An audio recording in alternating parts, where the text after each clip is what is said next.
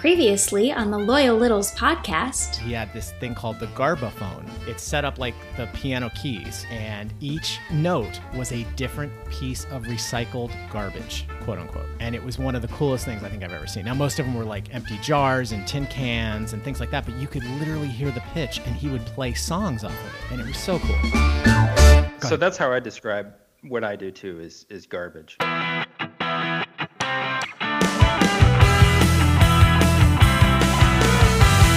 Welcome back to the Loyal Littles podcast, and I'm here with Roxy as usual. Hi, everyone. And we are flying solo today. We've done this before. We can handle this, right? Oh, yeah. Yeah. I mean, honestly, Littles, we've had so much response, I guess is the right word I'm going to use, to our new contest and just emails and tweets and everything that we almost didn't want to waste someone else's time by like having them come in just to sit here and listen to us read tweets. But let's get right into it. First things first, this is becoming a thing, and I almost want to make a segment about it, but we have an apology into a shout out.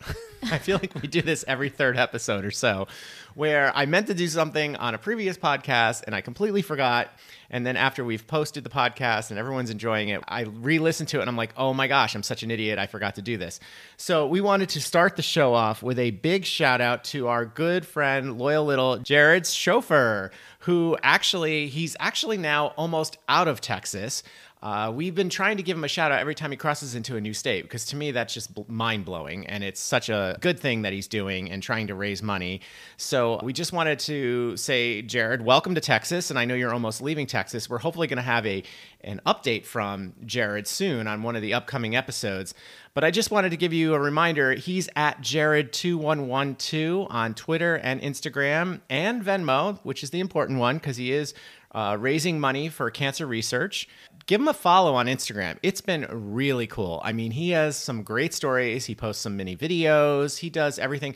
This last batch he posted, my favorite thing was he went into Mobitai and its population 101. Whoa. So how about that? He also posted a sign that says, beware of rattlesnakes. So that's where I'm done. That's the list. Nope. I'm with you, Roxy. Nope. I'm not going anywhere near there. So anyways, good luck, Jared. Keep going. We're following you, and we wish you all the best. Please go to his Venmo, and it's at Jared2112 if you'd like to donate to cancer research, which is what he's doing this whole thing for, which is such a great cause. And just wanted to make sure we didn't forget this time and gave him his shout out he well deserves. So as I stated, Roxy, we have a ton to get into, so let's dive right in. We have a really cool thing for us here at the Loyal Littles podcast. As you know, the one thing we did say we are definitely emulating from the big show is the playing of independent artists' music coming into segments. We usually do one artist an episode. And we got a message from, I hope I don't butcher his last name, Nicholas Apostolaris. And he was someone we played his music, I want to say like probably about 10 episodes ago by now. And hopefully y'all checked it out. But he tweeted at us and he said, you guys were the first to play my track. But in the last week, it's been on the UK internet radio station and now a US over-the-air station. Whoa. Right? That's cool. He said, we're just ahead of things. So he said, thanks. I hope it's okay to be a fan of the Loyal Littles podcast while also being ignorant of basically all matters Kornheiser. So, of course it is. And congratulations. That's really exciting. That's really awesome. We premiered it. I mean, maybe someone nationally heard it and they were like, oh, we have to play this on the radio station. I mean, I highly doubt that, but we can think that, right, Roxy? Absolutely. So, and then we had our own connective tissue. This was kind of cool. Lee Gordon sent this in and he says, the connective tissue of this show, not the TK show, the Loyal Littles podcast. My friend Roy, not a little, is good pals with Vince Giordano and has produced at least one of his records. Whoa. I mean, how cool is that? Now, we referenced that last time because Roxy dances in a group called the Honey Taps here in New York. Yep. And we perform with Vince Giordano and the Nighthawks. Yeah, that is so cool. Right? How cool is that? Small world. Small world. All right, Roxy, now we have some emails to get into. This one, kind of funny, from James Cunningham. He actually apologized later for it because he was like, I'm so sorry I was triggered. But that's okay.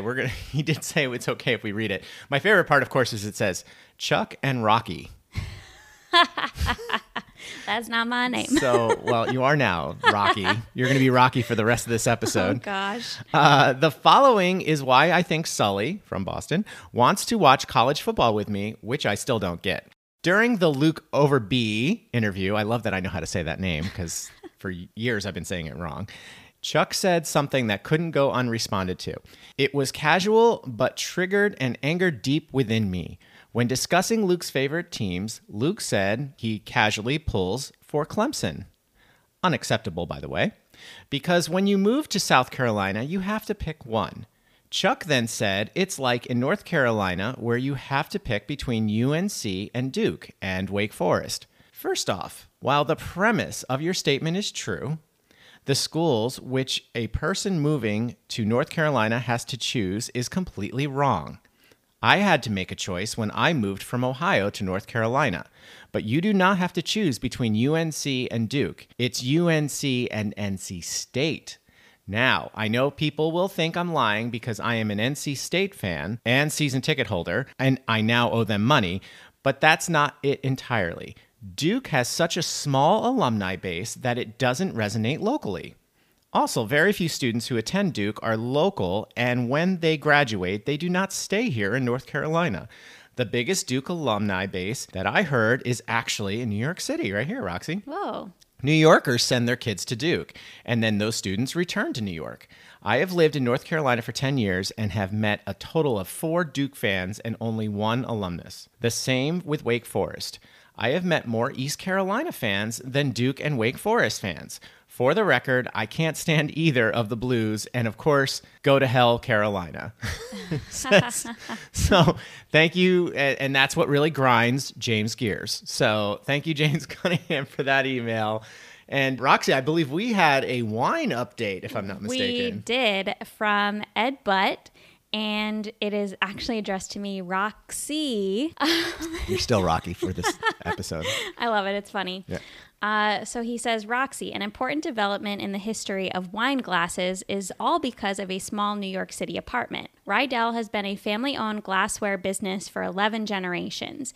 They started into specialty wine glasses in the 1930s. About 20 years ago, the son of the then CEO was sent to the U.S. to boost marketing here. He rented a typical small apartment in Manhattan. His elegant Rydell stemware wouldn't fit on the shelves, so Dad had the factory make stemless wine glasses for him. Needless to say, they caught on. Information for life. P.S. I am reluctant to disagree with Dave Spector on wine stuff, but the shape of the glass makes a huge difference to the taste.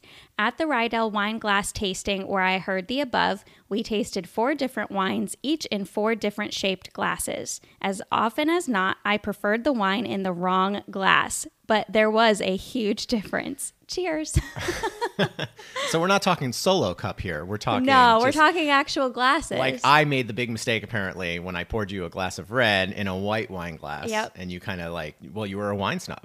That's all there is to it. You were a complete snob and you looked at me like, I don't even know what. Because it's the one thing about wine that I do know. Okay, but you looked at me like I poured it in a solo cup. And I was like, what? It's a wine glass? Just because I didn't know what was what. Now, wait, I have a question, though. Sure. Is there a special glass for rosé? Because I usually drink the rosé out of my white wine glasses. Should I be drinking it out of my red wine glasses instead? Or is there a different type of glass I should be looking for? Okay, you're looking at me right now like I'm going to have that answer. And obviously that's not going to be the case. So, Bobby, or obviously no, Mr. actually, Spector. Right. I Yep. would think he would know. Well, I just like to, because Bobby's our... supposed stat boy? Yeah, right. So anyway, get back to us, WTFCpodnet@gmail.com if you have those answers. And real quick, we just wanted to also acknowledge the great thank you for those of you sending in your lookalikes. They are coming in. This has been so fun. It has been a lot of fun. And we will start posting some of them.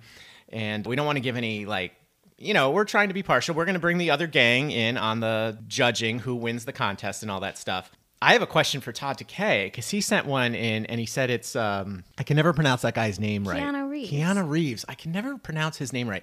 And he does kind of look like a younger version of Todd Takei. Now, he's in a uniform, like a police uniform. Is it a security guard? Are you a police officer? I mean, we haven't got to meet Todd Takei yet. Todd Takei, tell us your story. I mean, I'm just throwing this out there. I did invite him a while back, and I mean, maybe someday. I believe the woman who we're not allowed to say kind of nudged him in the right direction to come on to meet the Littles. Hopefully that'll happen. All right, Roxy, we got to get out of here. We have such a fantastic guest for you today. Total surprise kind of interview, which we love. Yeah. We'll be right back with Meet the Littles. The Loyal Littles Podcast on the WTFC Podcast Network. Here's Chuck and Roxy.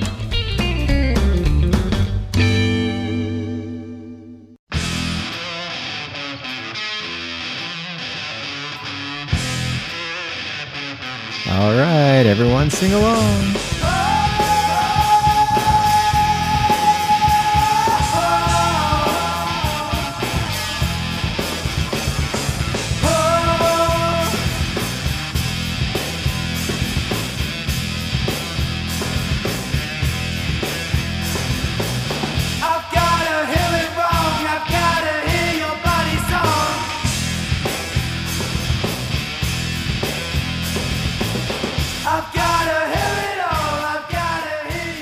Are being played in this episode by a band called Watershed, and this is called Body Song.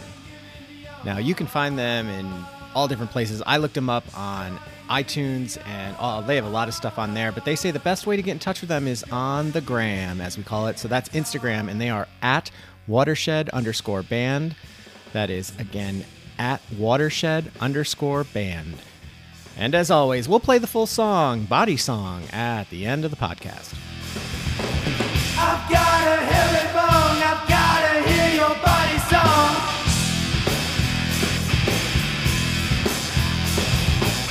I've got a hairy bone, All right, all you loyal Littles, it's now time to meet the Littles. And we have a fantastic one for you today. Please welcome to the podcast, Michelle Pendleton. Hi, Michelle. How's it going? It's going well. Nice to talk to you, Chuck and Roxy. It's nice to make the connection.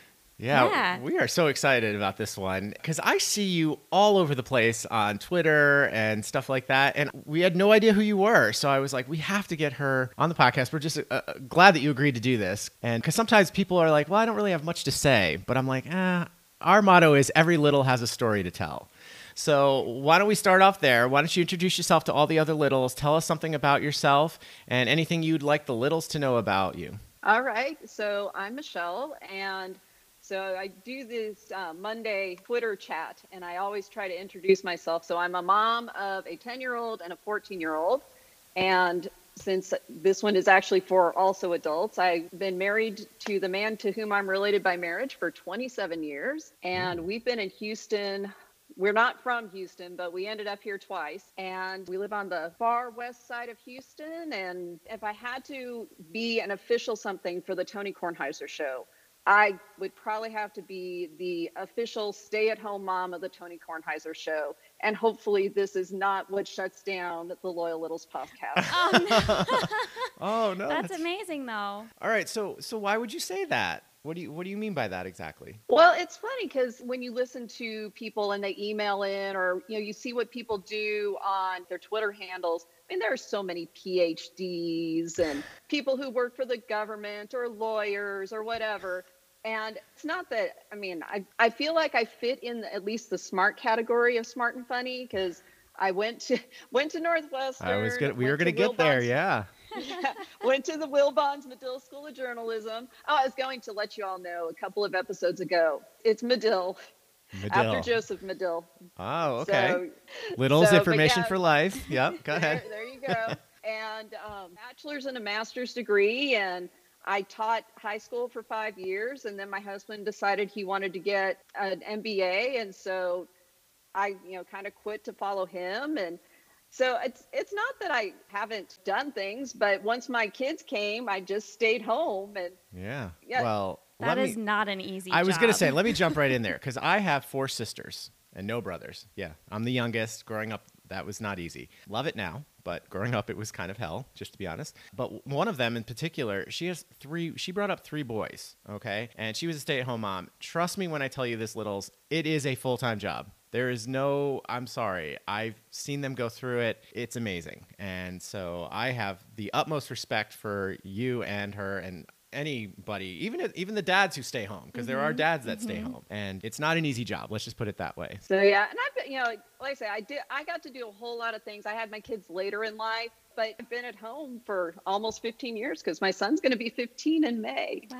Oh, wow. All right. So, well, let's go back now. So where did you grow up exactly? So I grew up in Colorado, originally in a suburb of Denver, and then my parents built a house on weekends over the period of 2 years. So it's just a little bit south of the Denver area. But at the time, I'm not joking, there was one gas station and nothing else. And I moved there when I was 12 and then left after high school. We got a McDonald's. Oh, wow. That was a big deal when we sure. got the McDonald's. And now if you went there, I mean, you wouldn't even believe that it used to just be a huge field with literally like this little tiny gas station and small grocery store, which you would never go to because it was so expensive. So you kind of had to plan your trip there. So yeah, so that's where I grew up. And I don't know if you were going to ask if I ever went to camp. I went to camp exactly once between my junior and senior year, and it was to Northwestern University. They have a 5-week summer camp. Oh. And I went to their journalism camp, it's called the Cherub Program. And they advertised that it will be the best summer of your life, and it absolutely was. And so that's how I applied to Northwestern. So I went there. So they hooked you. Yes. Well, they do, because you go to classes with all of their professors, and they bring in these Pulitzer Prize winning speakers. And wow, this past summer and this coming summer, it would be virtual. But I mean, these kids get to meet Mike Wilbon. Well, that was going to be my question. Does Wilbon do these things? He has. Now, I taught in the program many years, and he had not come any of those summers. But, oh gosh, probably the last 5-6 years, that's kind of like one of the big featured things is, here's Mike Wilbon, and he sits there and he talks to the kids and takes pictures with them. And I mean, you can't go to a camp like that and not be completely floored. So yeah, there were either 91 or 93 of us, and about a third of us ended up at Northwestern. Not all of us at the School of Journalism. So there's 6 different schools that you apply to. And there's the College of Arts and Sciences, and then there's the School of Journalism and that kind of thing. Mm-hmm. Is this like a sleepaway camp, or is this just a... You live there. Yeah. So you're in the dorms and stuff? It's like the full college experience. Well, and that's the other thing is they structure it kind of like a college experience. So you have like a morning session, and then you've got a couple of hours off, and you've got an afternoon session, and you've got time off, and then you've got an evening session. And so it is kind of like where in college you only have maybe 1 or 2 classes a day. You get back to high school because it's between junior and senior year. And I got back to high school, I'm like, what is this going back to back to back classes? This is crazy. You're like, I need my break. I need my nap. So yeah. And I mean, and you're on this beautiful campus. Sure. Now, the funny thing now is I think all the dorms now have air conditioning. The summer I went was the summer of 1988, which was an incredibly hot summer, like hot drought. It was bad. And the dorm that I was in had no air conditioning. Oh, no. I've often wondered about that because, I mean, it was great when I went to college, the same thing. I mean, and I'm wondering if things have changed. I haven't been back to my school in forever, but yeah, I always wonder about that because you have the box fan in the window and that's it, you know? Yes. Absolutely. No, and I mean, these buildings were built in, I think, 1951. So yeah, central air was not a thing. Not a thing. Right. Wow. So, but I think pretty much now, I don't know of a student in 2020s that is going to willingly go to a dorm that has no air conditioning. Really? I'd be curious if there even is such a thing anymore. Probably not. But that's probably not. So they're never going to have that. I mean, I guess if for the money you're paying for tuition and stuff, I guess that must be a thing now. But I mean, I was the transfer generation too, where my senior year, they instilled, now it wasn't for the sophomores, juniors, and seniors. You didn't have to. It was offered to you, but all incoming freshmen got a laptop with the price of tuition. So it was part it was part of the tuition package. And so, of course, I didn't because we didn't have extra money like that. And it was just interesting. And at least my school, now I don't even know if they still do. I'm assuming they do. But yeah, every incoming freshman had a laptop as part of the tuition package, which I thought was a great idea, especially, well, nowadays it's kind of like mandatory that you all have one. I'm sure that's how they take notes in classes and stuff, which just blows my mind. But now, you were in high school when you went to this camp? Yeah, so it's geared toward juniors in high school, so between their junior and their senior year. And the program started during the Great Depression. Oh, so wow. So the idea was they were trying to find a way to keep their professors employed. Sure. And so they started the program then, and it just built from there. It's built very similarly to the university. So now I haven't looked online to see if they still offer all the same programs, but Sure. they have a theater program, they have a music program, they have an engineering program, the journalism program, speech and debate, and each program runs independently. So the funny thing about the year that I was there, and of course we had no idea, but Noah Wiley was a cherub the same year I was a cherub, but Oh, wow. I wouldn't have known because he was in the theater department. Right. Wow. Wow, that's amazing. I mean, it doesn't surprise me for Northwestern, and I wonder if some of these other guys, like Mike Greenberg, those guys, and is Kevin Blackistone, I think, a grad from there too? Kevin Blackistone is an alum, yeah. Mike Greenberg was he was one of the big column writers on the Daily Northwestern when I think when I came in as a freshman, he might have been a senior that year. Mm-hmm. So I would read a lot of his work. J.A. Adonde. Oh, right, Jay, that's another one, yeah. So he was a writer when I was there. Now, let me catch Roxy up. No, I actually know some of these. I was going to names. say that's Greenie. Yep. From Yep. Mike and Mike. Okay. Yep. That's how she knows who Mike Greenberg is. So yeah. And she watches Around the Horn from time to time. Yep. You know, because it comes on right before PTI. Yep. So yeah, well, that's great that these guys contribute so much to get the journalism school continuing and stuff like that. Now, in the sports world, are you a sports fan of the Northwestern? So I'm just kind of this outlier in lots of places. So I never wrote for the Daily Northwestern because I needed to have a work-study job. And my work-study job was in the athletic department. Oh. So Northwestern does not have, or at least at the time, they didn't have like a kinesiology department or an athletic training degree or anything like that.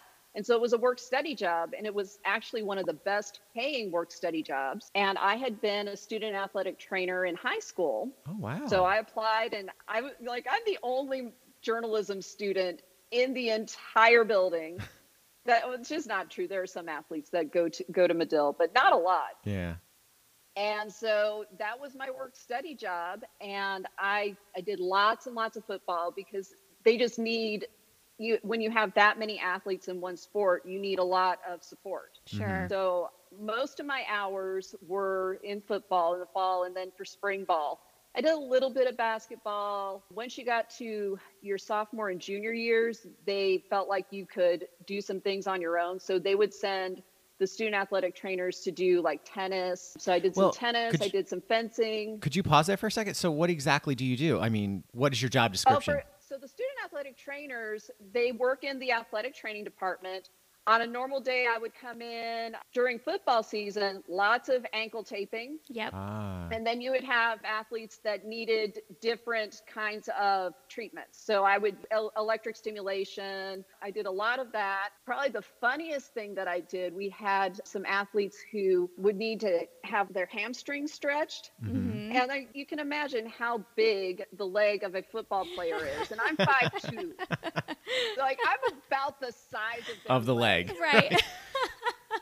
This is so interesting. So did you have to be trained for this, or did they train you, or did you have a background in this? Because you obviously have to know what you're doing if you're taping up athletes' ankles and things like that. So yeah, when I interviewed for the job, I had done this through, actually, I guess I only was a manager in junior high. So I was a manager for the football team in junior high. And then the coach of the football team was like, hey, you know what you're doing. You're organized. Would you mind being a manager for the girls basketball team? So I'm like, sure, that's no problem.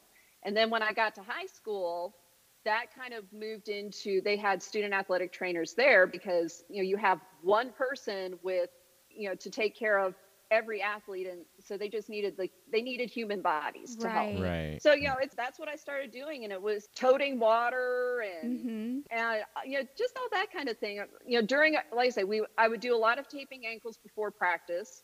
And then we would they called them cows because it's like a great big tank that has these hoses that come off. And so you fill up the cow and you bring the cow out. So that way, when they're going to get water, it's kind of like an electronic water fountain. Right, You've got 4 hoses that are coming off. So we would bring those out and they would have us kind of assigned to different areas during a practice. And you kind of knew which practices were going to be long. Just in the course of a week, some practices would be longer than others. So, you'd stay out there and you're kind of watching out. Somebody gets hurt, you call the person who is actually the professional trainer. Right. And then, you would just be there for, because crazy things happen, like somebody's shoelace breaks. Right. Sure. See, that's what I could handle, something like that. I could totally do that. This is amazing. This sounds exactly, this is my job, but I'm on the athlete side most of the time. Well, I was going to say, you should see her face lighting up over here as you're talking because she's actually going back to school for this. Now, you just got your 1 degree in what? Personal training? Certified personal trainer. Yep. So, and now I'm working on corrective exercise, that specialization. But no, with my normal job being a dancer, we have athletic trainers with us and people that assist them, and we go in before the start of our rehearsal day or show day and they tape us up. We go into, there was a time I was going into a warm whirlpool to get my legs ready to go. I had a small hamstring injury, and that would just help get me going, ride the bike for 5 minutes, and then at the end of the day I would go back up there, take an ice bath. They would do plunging on people's legs to... What do you mean? They take a plunger to your leg. I've never done this. It looks very painful. Michelle, do you know about this? Is this like cupping, but with a really big cup? I think so, and they move it up and down your leg, and I think it helps with inflammation. I think it helps to reset the leg to a recovery position, I guess. I'm not really entirely sure. This is way above my pay grade. So. That freaks me out a little bit, so I haven't done it yet, but I'm sure it works wonders for people and gets us ready for the next day of crazy shows and rehearsals and things like that. So that's so interesting. I'm seeing a lot of parallels here. Yeah. So Michelle, are you still into this stuff? Do you still do these things? No, but because of everything that I learned, you just kind of apply this stuff just to regular life. Mm-hmm. Sure. So you have 2 boys, you said? No, I have a little girl. One of each. Our youngest is a daughter, and Gotcha. then I have a almost 15-year-old boy. Well, there you go. But one of the things that, we would do these little sessions where we would learn about things. And one of them, it was, how do you recognize your appendix? What kind of simple test can you do to see if it might be an appendix? And my son I think he was 9, and he came home and he had been all day at, it was like a little day camp, and came home and had a snack. I was like, oh, I'm not feeling good. I'm going to go lie down. And the next thing I knew, he was in bad shape. And wow. I was like, okay, it's one of 2 things. He's either dehydrated or it's his appendix. Wow. And I knew. Mm-hmm. So that kind of thing just has stayed with me. Sure. The other thing, when you talk about, how did I find the show? So it's kind of a, roundabout story, but it started with a really bad car accident that I was in. And I was stuck in the car, and the paramedics came to the window, and there was like, ma'am, where would you like us to take you? And we are in the middle of Alabama. I don't know anyone. Right. And I looked at the paramedic, and I knew from one of these sessions, I was like, I'm not from here. If your mother or sister were hurt, where would you take them? And he said, well, ma'am, let's get you out of the car. And if it doesn't look too serious, we'll take you here. And if it looks really bad, we'll take you to the University of South Alabama. And they got me out of the car and looked at my ankle and said, we're going to the University of South Alabama. Oh, wow. So, then it also turned out, I learned about what is a level 1 trauma center. And it turned out in this case, the University of South Alabama was the only level 1 trauma center for like a 250-mile radius. Wow. Whoa. And we were like 10 miles away from it. So, Wow, but, lucky. if I hadn't had that experience, Right. then I wouldn't have known how to talk to the paramedic. Mm-hmm. And another time, my son, he was really little, because he was still doing this called the little gym. Mm-hmm. And this is one of the few times like the parents could see what they were doing. Mm-hmm. Sure. And one of the kids jumped off of a balance beam and just landed funny. And like the instant he landed, we knew that his arm was broken. Oh gosh. And so we, the instructor knew enough to, okay, let's get all the other kids kind of off to the side. But I knew that we needed to, first of all, get a paramedic in there. And second, somebody needed to wave the paramedic and let them know where to go. Sure. So, so it's like, I just went out and said, listen, this is what's going on. Call the paramedic. I'll stand outside and wait for him. Mm-hmm. And it worked out fine. But I mean, this kid's arm was so badly broken, they had to do the air cast that they put Right. around, and then they take the air out, and so it keeps everything stable. Yep. So, but I mean, that, those are things that I learned on that job. And those instincts have carried you through, Right. which is Oh, really yeah. cool. Well, and it's honestly the whole reason I brought up the whole sports. Are you a fan of the sports and all that stuff? Was because I wanted to like prove that we do our homework here at the Loyal Littles podcast. And I didn't know if you saw, because I'm a big softball fan, obviously, as most of the listeners know. I believe her name was Danielle Williams. Yes, pitched a perfect through game, right? Perfect game. Right? She Incredible. did. Now that was Yes, just last she week, right, did. or something like that, or Yeah, it was last week, and then somehow she's like the co-Big Ten Right. athlete of the week. Are you kidding me? from No, if you throw up- Northwestern. Their softball is actually really, really good. Oh. My son, when he had just been born, and it was during the softball going through to get to the World Series. Mm-hmm. And they tell you, sleep when the baby sleeps, sleep when the Right. baby sleeps. And I'm like, I can't. Right. Northwestern's playing in the College World Series. I kept watching. I am so going to pay for this, but I can't not It's watch so worth Yeah, it, right? yeah, totally. Right. The things we do for our fandom, right? Well, Michelle, you could stick around, right? Oh, absolutely. Okay, all right. We're going to take a quick break because oh my gosh, we have so much more to get into. I mean, for someone who said, I don't think I have much to say. This has been great. We haven't even touched upon the big thing. So we'll be right back with Meet the Littles. Hey, Roxy. Hey, Chuck. Have you heard about Summer of Littles 3.1? Yeah. As previously announced, COVID permitting, the Summer of Littles 3.1 will be held on Saturday, August 7th. Details will follow, but there are already confirmed venues in Denver, Colorado, Laytonsville, Maryland, Frankfort, Michigan, Cincinnati, Ohio, New York, New York, Orlando, Florida, Wethersfield, Connecticut. and Indianapolis, Indiana. Didn't hear a venue close to you? Consider hosting a venue in your locale. Get more information by emailing your interest to summeroflittles2@gmail.com. Now that's using the number 2. So summeroflittles2@gmail.com, or you can reach out on Twitter @summerlittles2. Same thing, the number 2. On Twitter, that's @summerlittles2. I wish I hadn't met the Littles in person. Said no one ever. That's right, Roxy. Say goodbye, Roxy. Goodbye, Roxy. Welcome back to the Loyal Littles podcast. And we are here with Michelle Pendleton today. And we talked about Danielle Williams' perfect game for Northwestern and how I was trying to do some homework, as we try to do when we have a guest coming on. Now, I noticed this thing. I don't know much about it. Could you go into this hashtag MG book chat?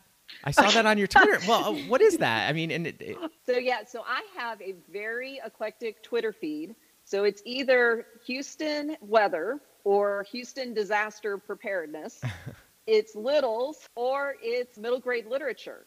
And I didn't even realize that it was its own genre. So I just thought, you had picture books and then you had young adult. But no, there is actually this section for basically ages 8 through 12, 13, and they call it middle grade literature. And it's a lot of the things that you'd actually remember reading. So not too long ago, maybe 2 weeks ago, Beverly Cleary died. Yeah. Yep. Yeah. She is that Ramona, that I used to Sure. read those all the Huggins, time. Ribsy. Those are all middle grade books. Well, and my favorite And- thing about that was it brought up conversation about others, because I don't know if you saw Judy Bloom's tweet. I mean, Yeah. and Roxy, you didn't even really know about Judy Bloom, right? Right. And so, because that's before her time. That's what I grew up with. Super Fudge and the Tales of the Fourth Grade Nothing and all that stuff that was just amazing. And so that was kind of cool that it brought up another conversation about another author. But go So ahead. yeah, You were so saying. that's middle grade literature. If you bridge to Terabithia, all of that. So it is geared toward these kids that are basically kind of second grade into middle school. And I kind of just tripped into it. And there is this amazing just family. That's probably a bigger word than I should use, but teachers, authors, librarians. I ran into this tweet by a guy named Jared Lerner. He's in the Northeast, and he writes, he was pitching books, and he and a couple of librarians from Canada started this website for middle grade literature. And on Monday nights, they do this MG book chat. And they have sometimes it's a teacher, sometimes it's an author, but they come up with questions and they come up with a topic. So like this past Monday, the topic was about the environment and middle grade novels that deal with the environment. And they come up with about 8 questions. What books have you read that, in this case, like what books have you read that have dealt with the environment? How would you connect maybe a picture book along with a middle grade novel? How have you ever used a book about the environment to do something in real life? The one that I think I answered, they said, Earth Day's coming on Thursday. Is your school going to do anything for Earth Day? And so I am a total outlier because I'm not an elementary school teacher. I'm not a librarian. Right. I'm not an author. I'm just a mom who tripped into this genre of literature, and people are so nice. And Okay, but first of all, you need to stop with the "I'm just a mom," okay? Because you've said that a few times now, and we've already referenced to that. You are, I'm a mom. Boom. So, You try it. So, Go yeah. ahead. 'Cause real quick, speaking of librarians, I need to ask. So, are you connected with Mary Faye Randolph? You must be, right? no. What? Okay, I'm we need to not. hook you two up. She's Okay. Where is she? Is she from? Oh, forgive me, Mary Faye. Dallas? That's what I thought. I think Dallas. She's a Okay. librarian. Yeah. Not to push it on you, but she was our guest, I want to say like week 5. Something like that. So if you yeah. scroll back in the episodes, you should take a listen. Okay. She's got fantastic accent, Yeah. first of all, and just a sweetheart. You Yeah. should definitely check that out. Okay, absolutely. You two would probably have a lot to talk about. Now, oh my gosh, we're never going to get to our normal.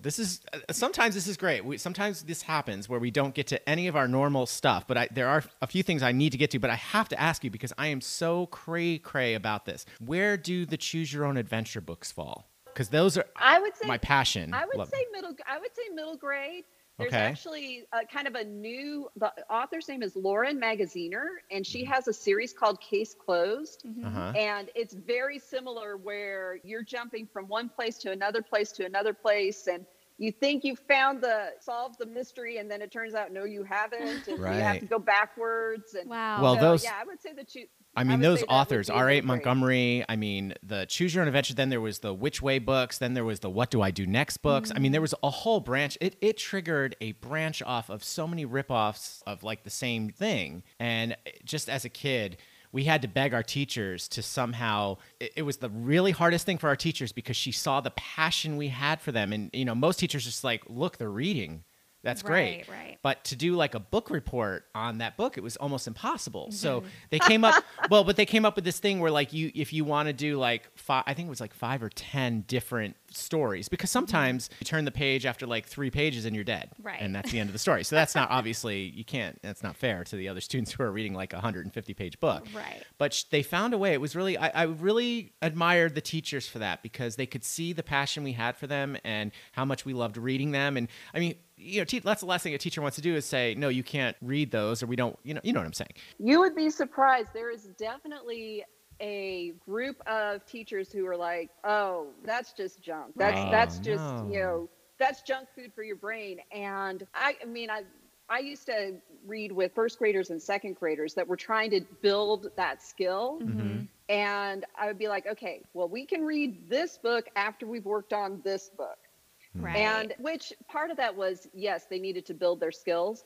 But I have really come a 180 on this. It's like, if they find something that they love to read, let them read it. And if they want to keep reading the same book 100 times, that's okay. Let them read it. Yeah. There's Right. kind of a pushback right now is on graphic novels. Mm-hmm. I'm like, there is so much to graphic novels. If your child will read that, let them buy all the graphic novels that they want. Right. Because once you find a love for something, you're going to stick with it. And if Yeah. it's just a chore and awful, then why would you keep doing it? Well, and they Right. might be more inclined to branch off into other things if they find one thing that they enjoy and then they take a liking to that enough, they then get a recommendation or a friend of theirs reads something different. They might be more inclined to try that out, and then it just spirals into they just keep reading. Right. Or if they, they might see a graphic novel that they like that author and they might read some prose from that author.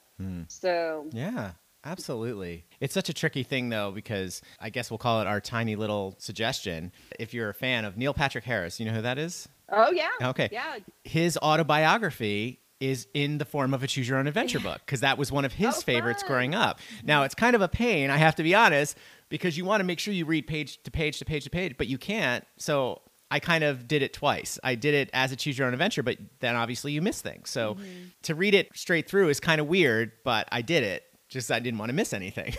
But I thought that That's was so fun. clever, just something different. And I highly recommend it. It's a good read if you're a fan of his, which we are. So It's fun because, well, he's actually a middle grade author. He has a series called The Magic Right. Misfit. And I he heard about reads that. the audiobook of the first one. And come on. Yeah, Neil right? Patrick Harris reading the Right. first one. It's Right. it's so good. Oh, that's So, yeah, we've fantastic. I enjoyed forgot those. all about that. Yeah, I heard he was writing some books like that. Okay, before we get on this other stuff, we need to know, I mean, because this is one of the first things I usually ask, how did you get introduced to Tony and become a loyal little and all that stuff? So yes, this was in fall of 2003. My husband had finished grad school. We were on our way from Houston to Northern Virginia and got in a really terrible car wreck that shattered my right ankle. So I was in physical therapy for months and months, and I was still in physical therapy because I needed to get range of motion and rebuild the muscles of my right leg and all of Right. that kind of thing. But I had been allowed to drive again. So I was working part-time, but I was also doing physical therapy. And when I was driving home from physical therapy, pretty much everywhere I've lived, I kind of tune into sports radio just to kind of get a feel for what's going on and that kind of thing. And the time I was coming home from physical therapy was Tony's show.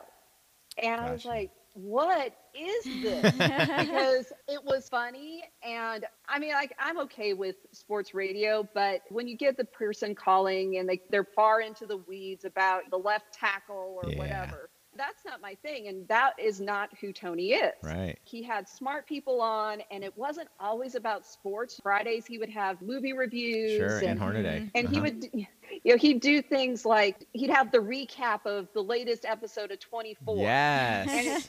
And American he'd do Idol. things Yeah. Yeah. I remember vividly because he was talking about doing the prep for his colonoscopy.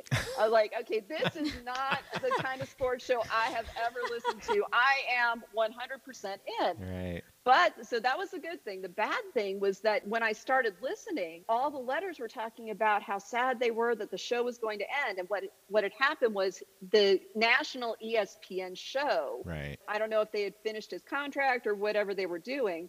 So I was like, I am listening until the very last minute. And I did. And then, like I said, I was working part-time. So when I would be coming back home, it was the evening drive time show, and the guys would have Tony on. It was so funny. It was like a 5-minute thing. He's eating every single time. And it's because they were like in between things on PTI. And that's when they announced that he was coming back. I want to say it was WTEM, but he was coming back. I was like, okay. And I've just followed ever since. So whenever he moved to the Washington Post radio, so I followed the Washington Post radio. And so where he's moved, I've moved. And even when I have moved, so we moved from Northern Virginia after 3.5 years to Baton Rouge. I mean, that's the nice thing about when it's either streaming or a podcast, you can just keep following. So Sure. I followed him from Northern Virginia to Baton Rouge, back to Houston. And so I have listened to Tony almost, I guess it's been 17 years. Wow. So, which blows my mind because it doesn't feel like it's been that long, but it Yeah. absolutely has. Like I remember when Michael was in high school singing in the a cappella group. I remember him talking about that and how proud he was of his son and that kind of thing. Sure. Maggie eating the money.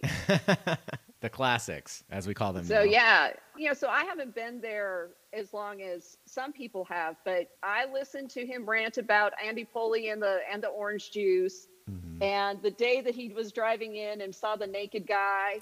So So this would be another interesting one that I like to ask, especially because you've been all over the place now. Favorite team, favorite sport? Well, so growing up in the Denver area, Right. and so Broncos all the way. I was in elementary school when we went to the Super Bowl the first time with the Orange Crush, and that's why I, hate Dallas.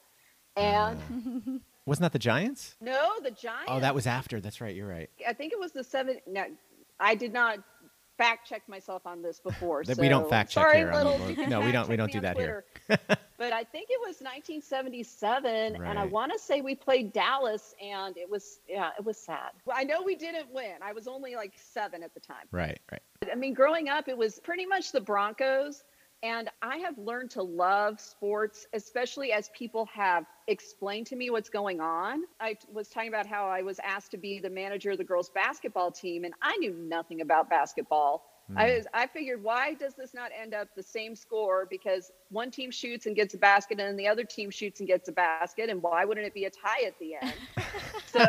But then you learn that, they don't always make it, and there's Right. strategy and defense and that kind of thing. And that's how I learned to love basketball. And I have always I enjoy almost every sport. I'm not a big on boxing. MMA is not my wheelhouse, but I enjoy the Olympics. Like I really enjoy watching the bobsled. Yeah. I don't know anything about bobsled, but if it is on, I am there and I am rooting for it. I'm the same way. Yeah, we just went into this with a good interview with Jeff Turner a couple episodes ago, and he said the same thing. He's all in. So Yep. is Roxy. Yep. Yeah, that's So great. yeah, and as people have explained, if you're really from Chicago, you have to choose the Cubs or the White Sox.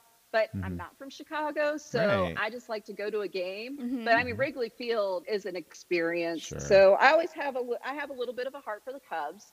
And then the man to whom I'm related by marriage got a job in Houston straight out of college. So that's how we ended up in Houston. And my very first Houston Astros game, it was still in the Astrodome, and I saw Darryl Kyle's no-hitter. And so Wow. you can't see a no-hitter and then just not embrace the team. So Oh, yeah. I have been an Astros fan through the Killer Bees. Then they went to the World Series, so I had to root for them then. So we can talk about the trash can Right. stuff. But you're still a fan today, even though. Well, yes, but it's hard because that group of guys that won the most recent, who won the World Series, our only World Series, I completely understand why people will not ever forgive them. I can completely understand that. But I watched Jose Altuve when he was in the worst team in the country, and how he stuck with that. And he, I'm short, so I root for the short Yeah. guy. Big Dustin and Pedroia just- fan, are you? That's our guy, No. because we're Red Sox fans. so. Right. But yeah, that whole group of guys, completely blanking his name. He just went to the Blue Jays. Springer. Springer, He's yeah. got, George. he has a speech impediment. And what he has done for kids with speech impediments, I mean, I completely get Yeah. what they did was wrong.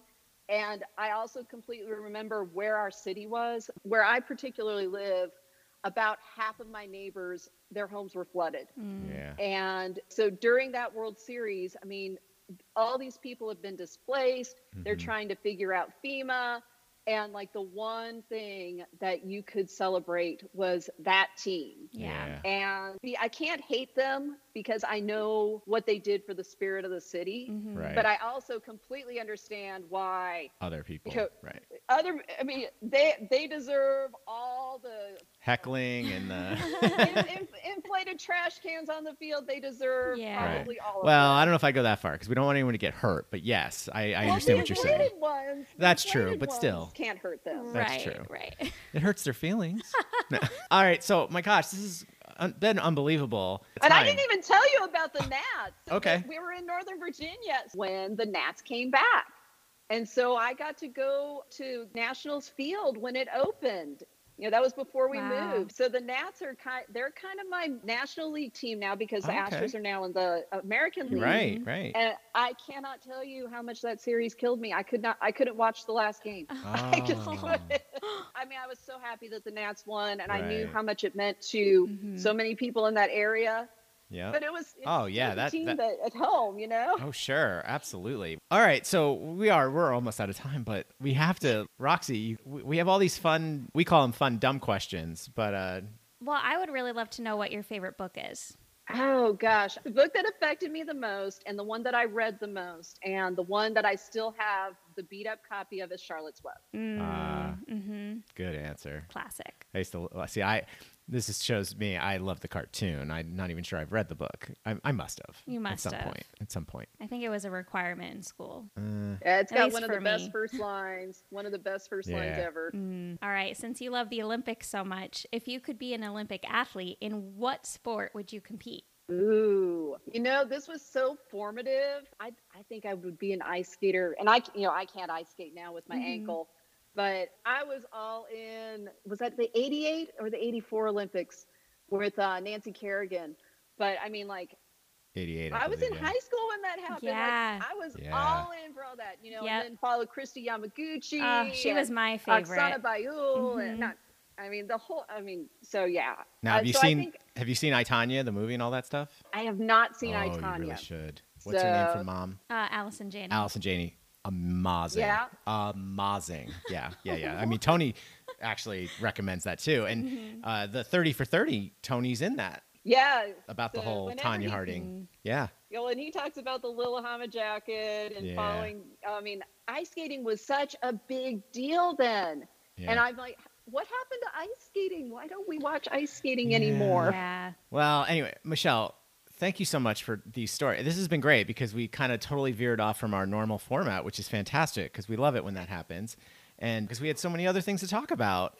But we did want to give you a chance. Is there anything you want to plug? So I'm on Twitter at mpendleton. So MPENDLETON. So I'm on Twitter there, and that's where I like to hang out with smart, funny people. All right. Well, we'll Amazing. definitely give you a follow there. I'm sure the Loyal Littles podcast is already following you there.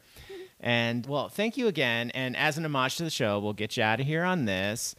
How about we go with Uranus jokes? Not funny or never not funny?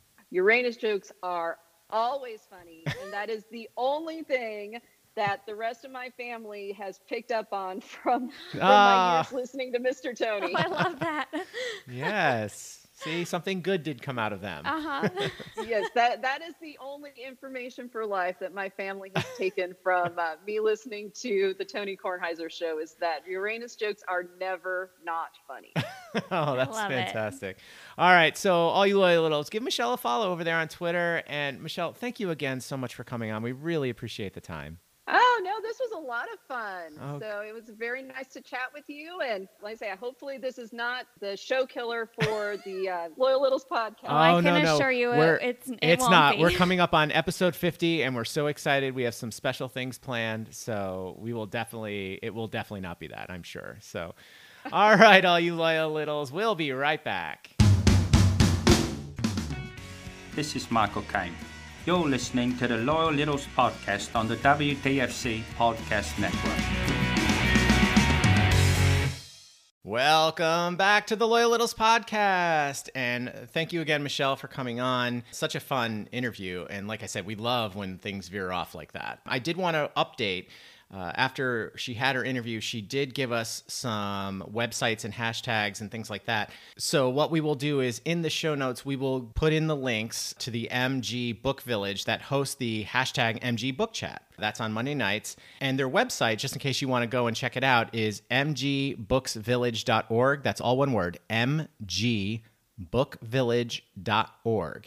And again, we'll throw that in the show notes as well. So anyway, Roxy, what's the first Friday Five? All right, Oh, this Chuck. is from Jeff Turner, right? Yes. Yeah, we just had him on the pod a couple weeks ago. These were great questions. So, number 1, tell us about a time that you were brokenhearted. It doesn't have to be romance related. It could be an epic loss by a favorite team, the loss of a friend or relative, or anything that left you shattered. Well, I have two. Can I do two? Absolutely. They're quick. My first one is, where's Chuck? What happened? I mean, Chuck, where are you? I mean, I thought he was going to pop on today to give us a quick little Friday 5 update, and he's not here. Chuck, where are you? I'm heartbroken. Sully's going to have something to say about that. No, he's going to be like, good. Well, exactly. Tell him to stay away. Okay. So anyway, I miss Chuck. I do too. Of course, we love Simon. We love all our co-hosts and stuff like that. But it's been a while, Chuck. Where have you been? But my other one, I would definitely. I'll do sports related for sure. 2003. Come on, Aaron Bleepin Bruin. I do say to this day it was one of the best 7-game series you'll ever see. Red Sox Spankies, as I like to call them. But I mean, come on. I mean, we thought that was the year, and we didn't know 2004 was coming. If we knew that, it would not have been nearly as heartbreaking. Now, I was a little young for the 86, and I'm sure that's probably high on a lot of Red Sox fans' lists, but I was a little young.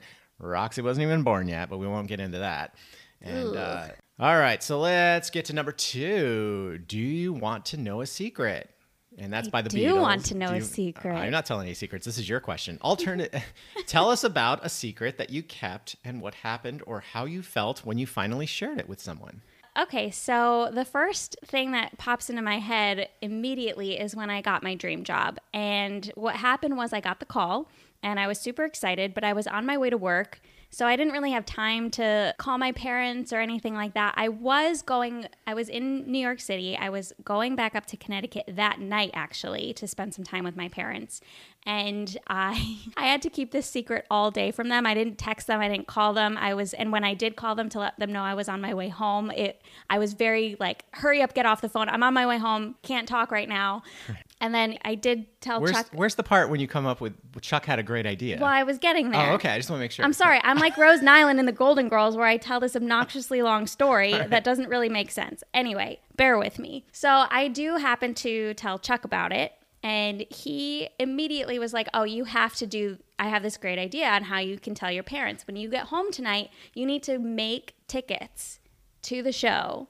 Like fake tickets. Yeah, like fake tickets and put them in like an obnoxiously big box. Right. So it looks like you're giving them a big gift or Wrap something. it. And I sat them on the couch. I gave them this box and I hit record and their reaction was so priceless. They were a little confused at first. They were really like, what am I looking at here? What is this? Because maybe we should explain. The first time Roxy was a Rockette, she was on the road show. Yes. Because they used to do tours. Mm-hmm. And so she was in Nashville at the Grand Ole Opry, right? Yeah. Yeah. So, but this was the first year you were going to be at Radio City here in New York, and that all your family and friends could actually come see you because it was close enough and stuff like that. So it was really exciting. So yeah, it's maybe, I don't know if you want to post that video, maybe we can at some point. Maybe we'll see. Because it is a great video of them opening this gift. And like, what am I looking at? And then you see, the light bulb go off. Well, because on the ticket, I think it said 2 tickets to see the Radio City admit Rockettes one. featuring me. Roxy. Yeah, basically. So it was kind of cool. Yeah.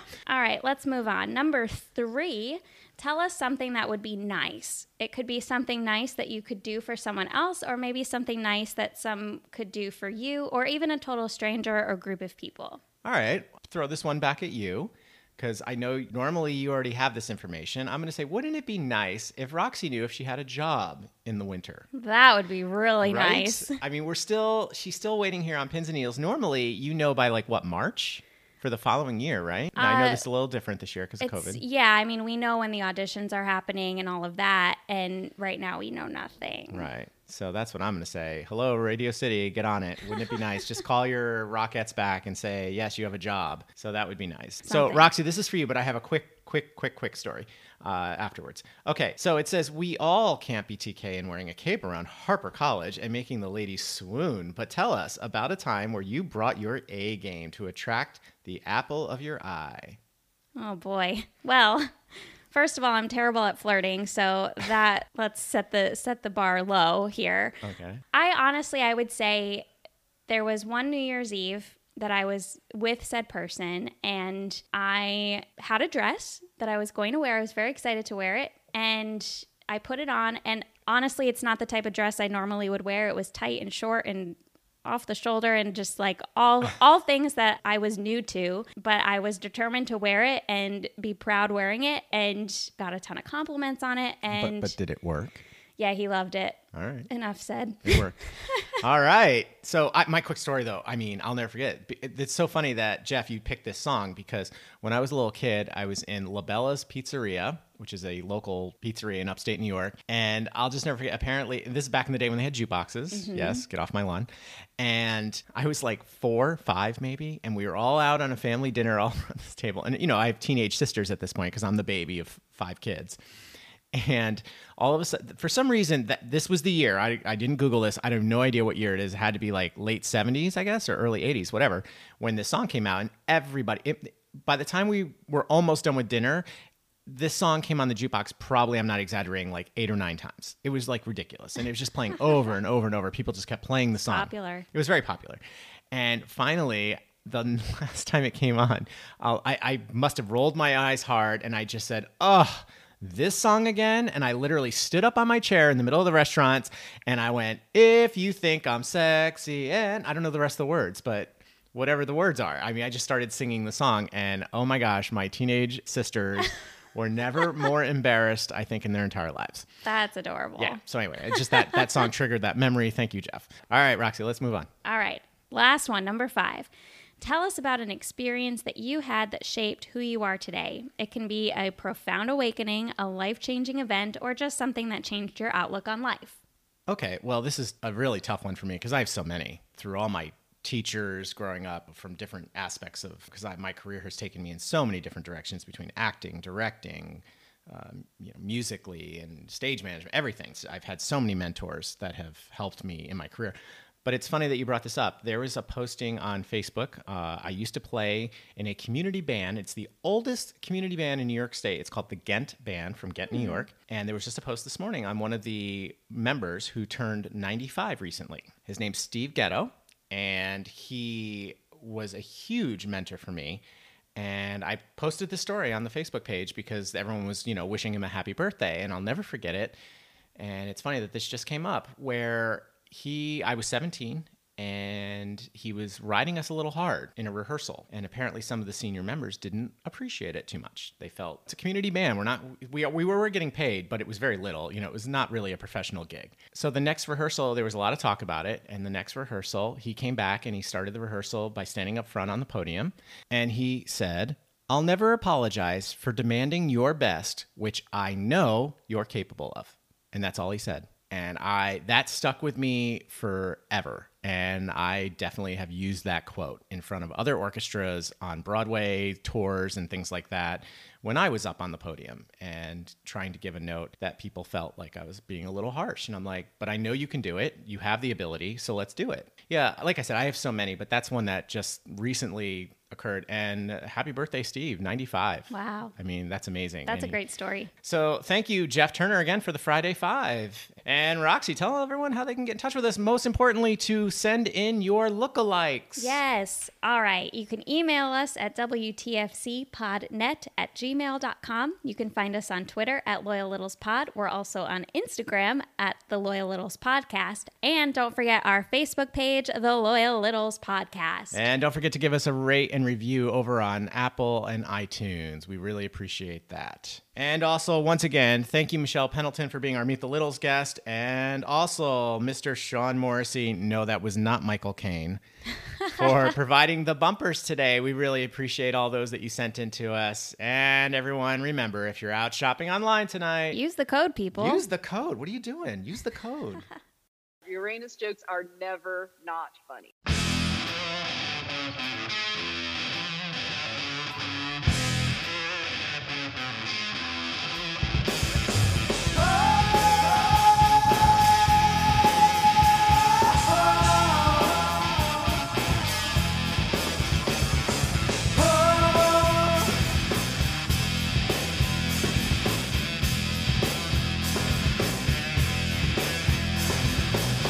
I've gotta hear it wrong. I've gotta hear your body song.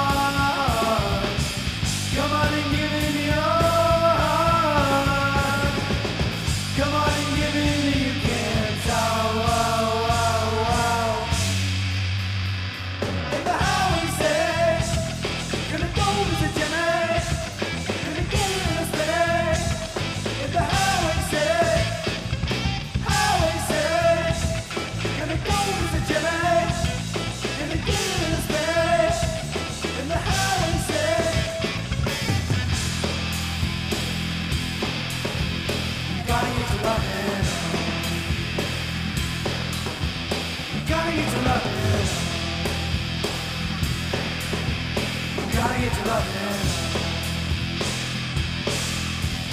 Gotta get your loving.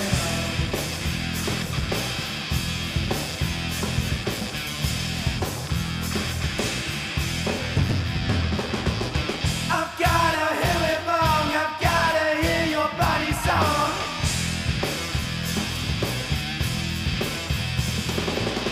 I've gotta hear it all, I've gotta hear you sing along. Come on and give me your heart. Come on and give me your heart.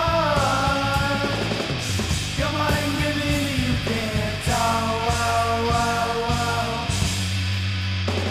If the highway says gonna go to the Jimmy, gonna go to the city. If the highway says gonna go to the Jimmy, gonna go to the city. If the highway says, oh.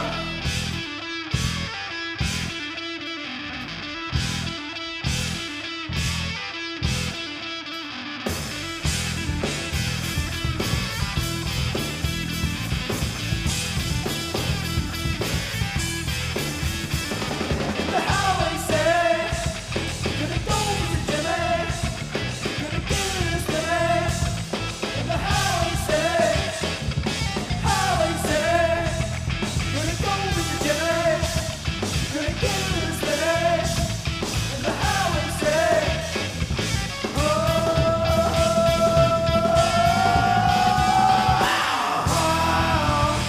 yeah, yeah, yeah.